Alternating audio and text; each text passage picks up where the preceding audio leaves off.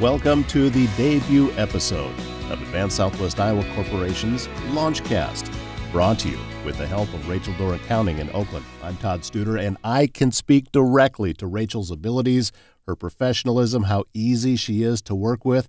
She's my accountant, and this is the first accountant I've ever had where I looked forward to the appointments.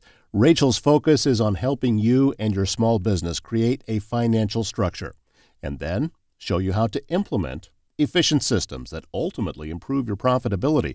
Also, if your business is in the construction industry, you really need to talk with Rachel. She specializes in the unique needs of a construction business and can make it so you are focusing on your projects, not the bookkeeping that's waiting for you at the office. She also can take care of payroll, job costing, cash flow management, financial reporting, of course, tax preparation. She's very easy to reach. Just go online to racheldorr.com.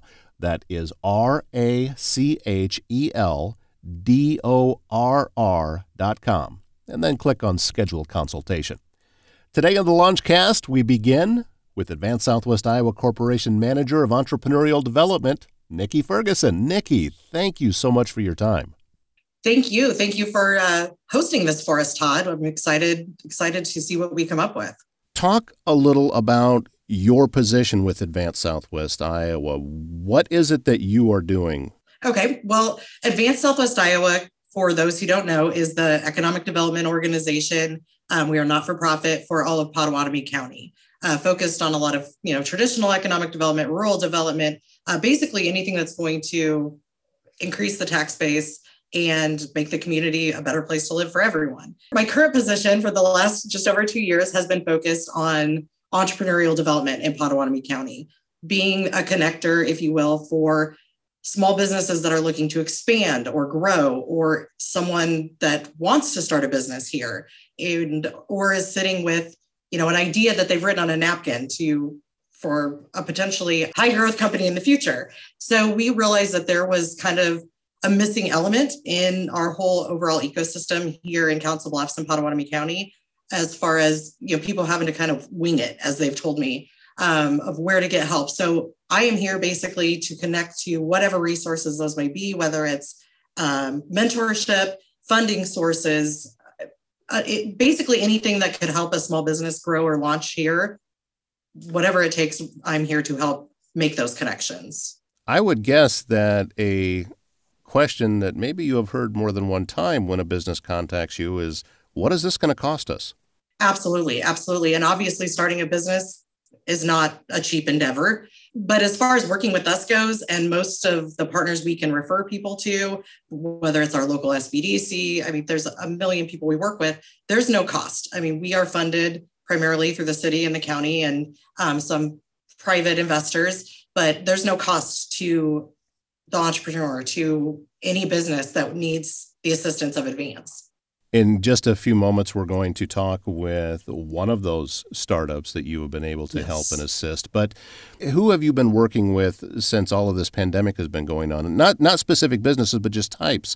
What type of businesses are you seeing are needing the most help right now? Well, we actually had just started the Launch Initiative in August of 2019.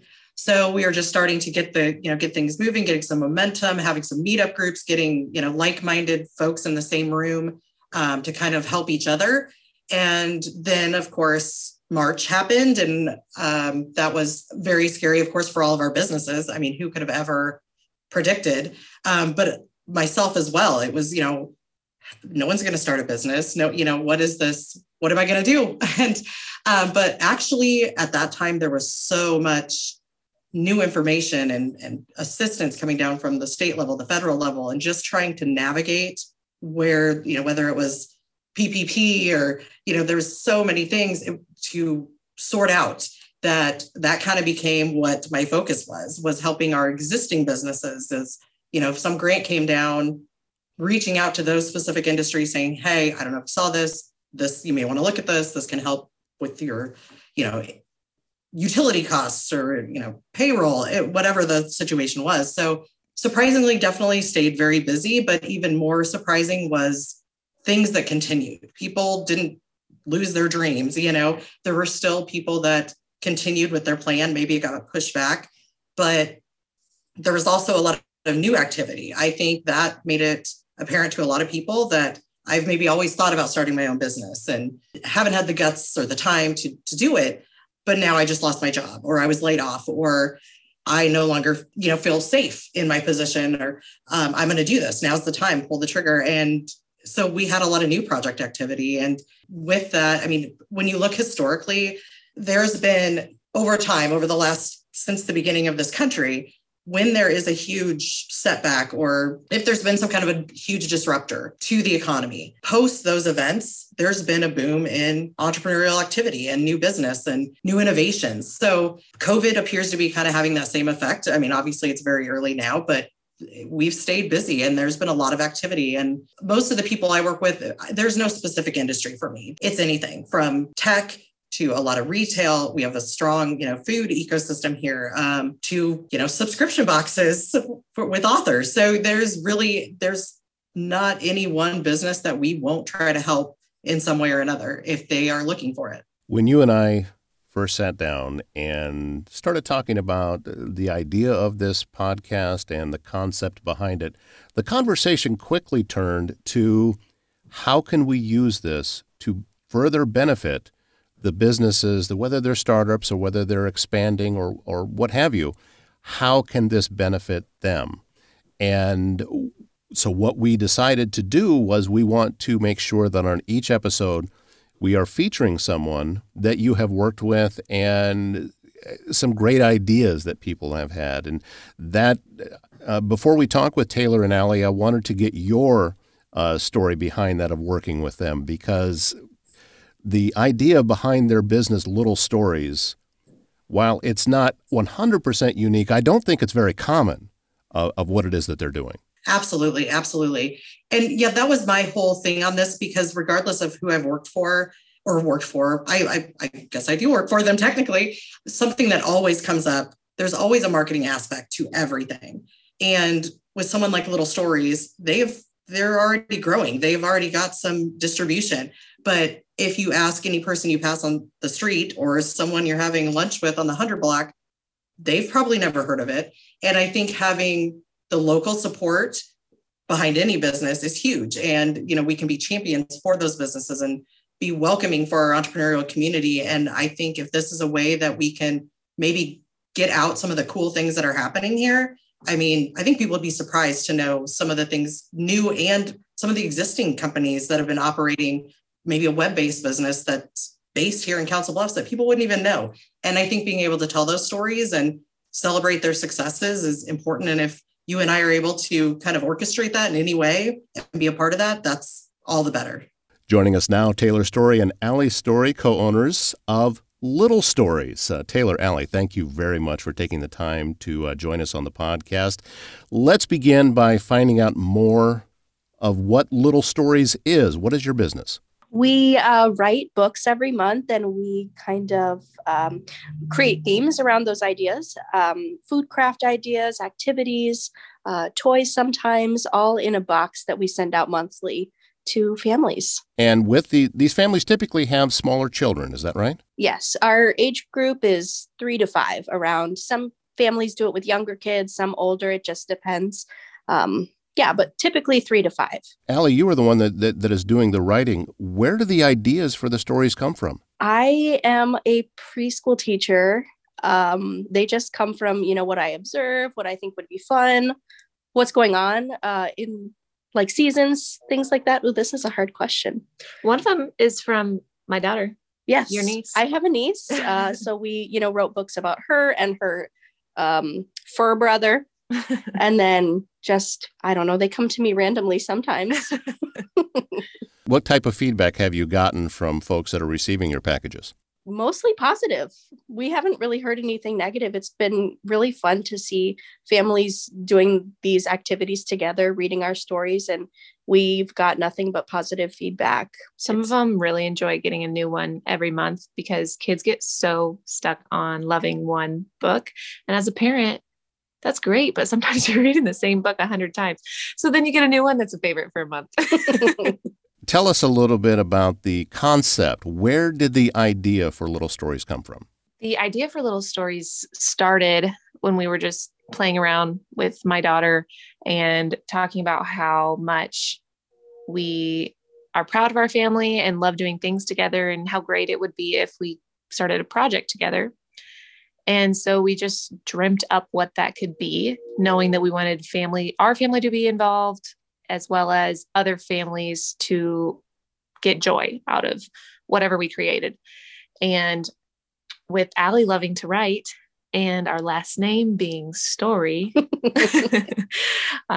we just, I guess, started there and decided we would write books and then figure out, we loved the ideas of families doing things together that don't include the TV or video games. And so our goal was to put together activities that matched the theme of the book, that were goofy or educational or crafty. And they would have pre-planned things to do together that mom and dad didn't have to work on setting up, and they could just be excited to get every month. Now, you launched the business last year, and then you learned more about Advance Southwest Iowa Corporation. Talk about how that came to be and some of the benefits that you've received from it. So we first learned about Advance Southwest Iowa through social media. We saw a post asking and promoting small businesses in our area in Council Bluffs, Iowa. Well, I guess in Southwest Iowa.